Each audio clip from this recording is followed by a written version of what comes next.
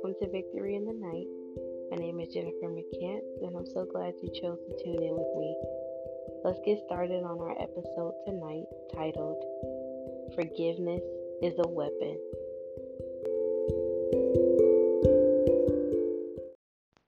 Hey, what's up, Victors? Long time no hear from. I'm sitting here and I realize I'm like, yo, I really need to just come and let the Holy Spirit flow. Like, I've been wanting to talk to you all about this for a good little while. But I just, with life and all the wonderful things that happen in life going on, I just hadn't, and it's always on my mind when it comes across. I'm like, Lord, we're going to talk about this forgiveness. When it's time, we're going to talk about forgiveness. And I have the biggest smile on my face because forgiveness is an underrated weapon in a lot of spiritual warfare. Even when it comes to prayer, forgiveness is a weapon that is very underrated. We love the full armor of God. I love the full armor of God. It is dope. Can't knock it, right? Because it's in the Word. But there is another weapon in the Word. First, let me just say all of the scriptures that the Holy Spirit brings to you is weaponry, right? You learn how to make a good warfare with the prophecies that have been prophesied over you.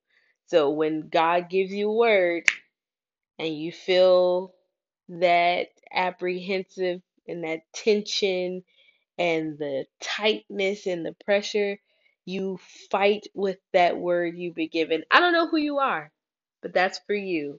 Okay? That's for you.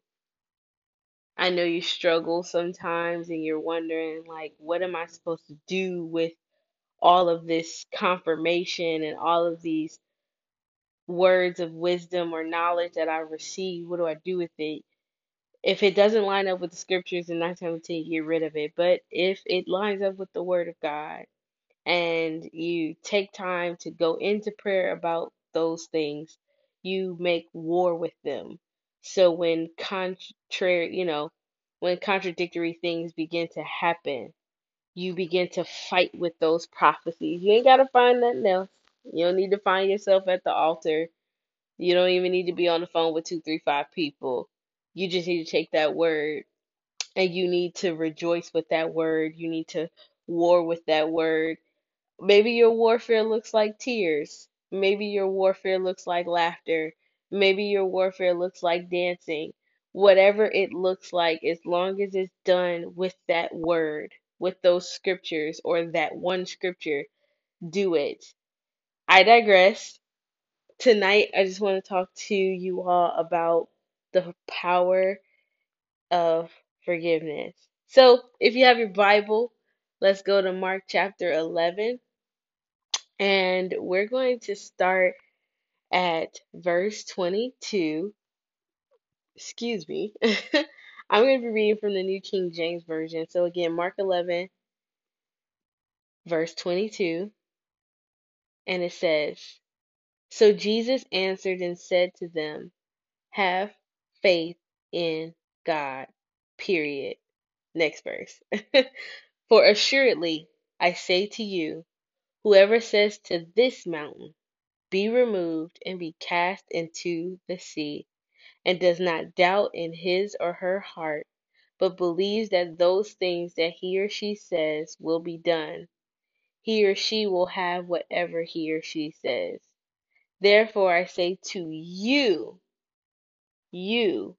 whatever you ask when you pray, that you believe you receive them and you will have them. Verse 25. And whenever you stand praying, if you have anything against anyone, that includes Donald Trump, that includes the person who cut you off in traffic. If you have anything against anyone, forgive him or her, that your Father in heaven may also forgive you your trespasses. But if you do not forgive, neither will your Father in heaven forgive your trespasses. Mm, I'm gonna let that marinate and come right back.